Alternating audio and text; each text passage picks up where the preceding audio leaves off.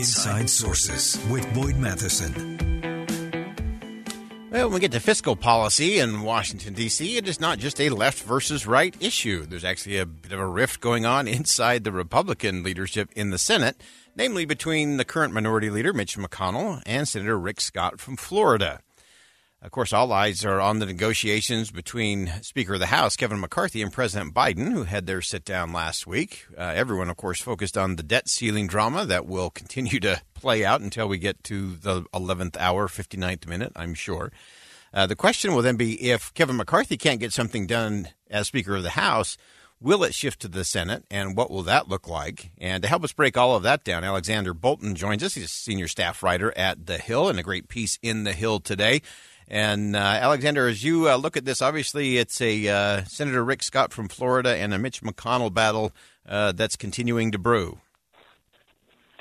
That's right. McConnell beat Rick Scott in their leadership race in November after the election, which was very acrimonious and waged behind closed doors. McConnell won the race, 37 votes to 10 votes, but Senator Scott told me in an interview last week that he is not going to give up, and he's going to continue the battle, and he sees the debate within the Republican Party about what to do about the debt limit, what to demand from Democrats in exchange for raising the debt limit. That is phase two. That is round two of his leadership battle with McConnell. So he lost the vote to become a Senate Republican leader, but he still sees that there is a fight waged against McConnell on the direction of the party. And, what he told me and what Senator Scott is telling others is that, he is, quote, tired of caving. He's pointing to 2021. Scott and Ted Cruz played a role in amending the Senate Republican Conference rules in April of 2021 to require that any debt limit legislation be paired with fiscal reforms. And there was something that was unanimously approved by the Senate GOP conference. But then, lo and behold, a few months later, McConnell struck a deal with Chuck Schumer, the Senate Majority Leader, that allowed the Democrats to raise the debt limit with a simple majority vote. And so, it was kind of a tough spot for McConnell because, he didn't want any Republicans to vote to raise the debt limit, but in the Senate, you need 60 votes to pass any significant legislation. So he kind of arranged a, one-time loophole that the Democrats could move debt limit legislation, without facing a filibuster. But Scott is kind of now portraying that as a cave, as essentially a capitulation, that even though McConnell said that he wasn't helping the Democrats, in fact, he did. And I think Mitch McConnell is the master of the one-time loophole that becomes a bigger loophole for the future. And I know that has been a frustration inside the conference, clearly, in terms of continuing to raise the debt limit without any kind of real reform or spending changes.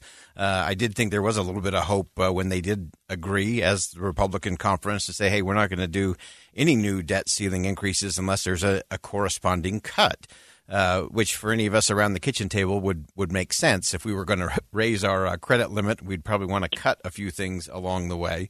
The interesting thing to me is because the power is so concentrated in the leadership of both parties that it makes it much more difficult for real debate out in front of the American people to actually happen. And I think that's the real tough part. And I think that's probably the thing that Senator Scott is most frustrated with.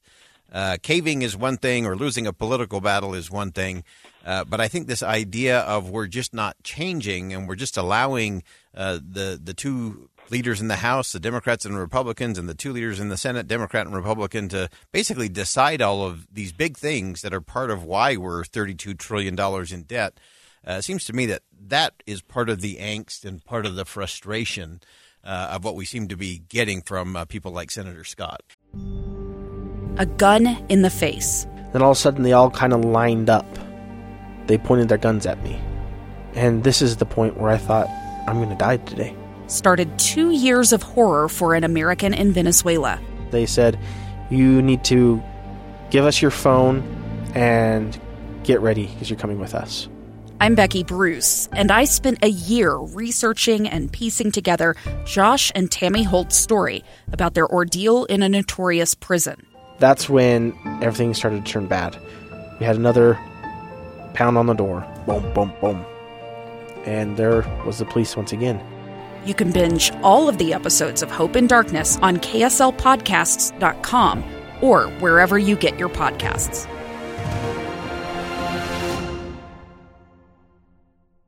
It's also interesting, and Alexander pointed this out in his piece in The Hill, that a lot of times when you cross leadership, when you challenge leadership or say, hey, I don't like the way we're doing this, or man, I just can't keep doing the same thing and expecting different results. And yet when that happens, you see people like Senator Rick Scott being removed from a very powerful committee assignment, as he's been on there for several years now, and probably is one of the most qualified people to be talking about commerce. Senator Scott, both as a businessman, as a governor, he understands those things. And this concentration of power thing is what really concerns me, because it prevents real open debate in front of the American people on decisions that are, $32 trillion and growing. Well, I mean, I think the point you raised is that there's not enough, debate around the country as to, what our deficit situation is and what our debt situation is. And it is true. And what I was in the process of saying is that, Senator Scott, in his interview with me, he expressed frustration that, the federal government is on autopilot and just keeps on adding, more and more debt to the pile, which is at $31.4 trillion, and that there really isn't any true consideration of the future and the fiscal outlook, and that's why he thinks it's really critical that the debt ceiling be used as leverage, as it was in 2011. As a side, I just point out in 2011, even though there were some significant fiscal reforms agreed to, more than 10 years ago, Congress imposed budget caps, imposed something called budget sequestration, automatic cuts. But then after a few years, they just, erased them all because no one wanted to live under that discipline. So it is, not only is it not discussed, but it's all on autopilot, and there's almost, there's never an opportunity, or seldom an opportunity or an occasion to debate and to reflect on where we're headed. And that's why Scott feels it's critical that the debt limit be used as leverage, and that not just wash under the bridge like it did in 2021. Yeah, no question about that. And we are equal opportunity offenders here. I always say you cannot get $32 trillion in debt through conflict. You can only get there through collusion. And so it's both sides signing off on this over and over again. I wanted to ask you just real quickly a strategic question. Mitch McConnell clearly gets the strategy component. He's obviously removed himself from the debate right now, saying, hey, we're cheering Speaker McCarthy on. We hope that all goes well. And is this allowing Mitch McConnell to be outside of the fray of those negotiations, and then maybe coming in last minute with one of those 11th hour, this is our only choice kind of deal, and have that begin in the Senate? Well, I think that's what my story is about, is that Scott and Mike Lee, for example, he's another one who's very involved, and so is Ted Cruz. I mean, they're all trying to put the pressure on McConnell now. Yes, McConnell says, look, it's up to Kevin. We wish him luck. But the expectation is, and this was something that was articulated to me by Lindsey Graham in my piece, the expectation is that Joe Biden and Kevin McCarthy are going to hit a brick wall, and then the debate is going to shift right back to the Senate. And the expectation is that McConnell will swoop in again at the last minute to come up with some sort of deal to avoid default. And so I think that these guys are trying to get, these conservatives, Scott and Cruz and Lee, are trying to get ahead of that and try to really tighten the screws on McConnell now to make sure that he does not negotiate something that they, again, consider as a cave. Yeah, great stuff. Great piece in The Hill.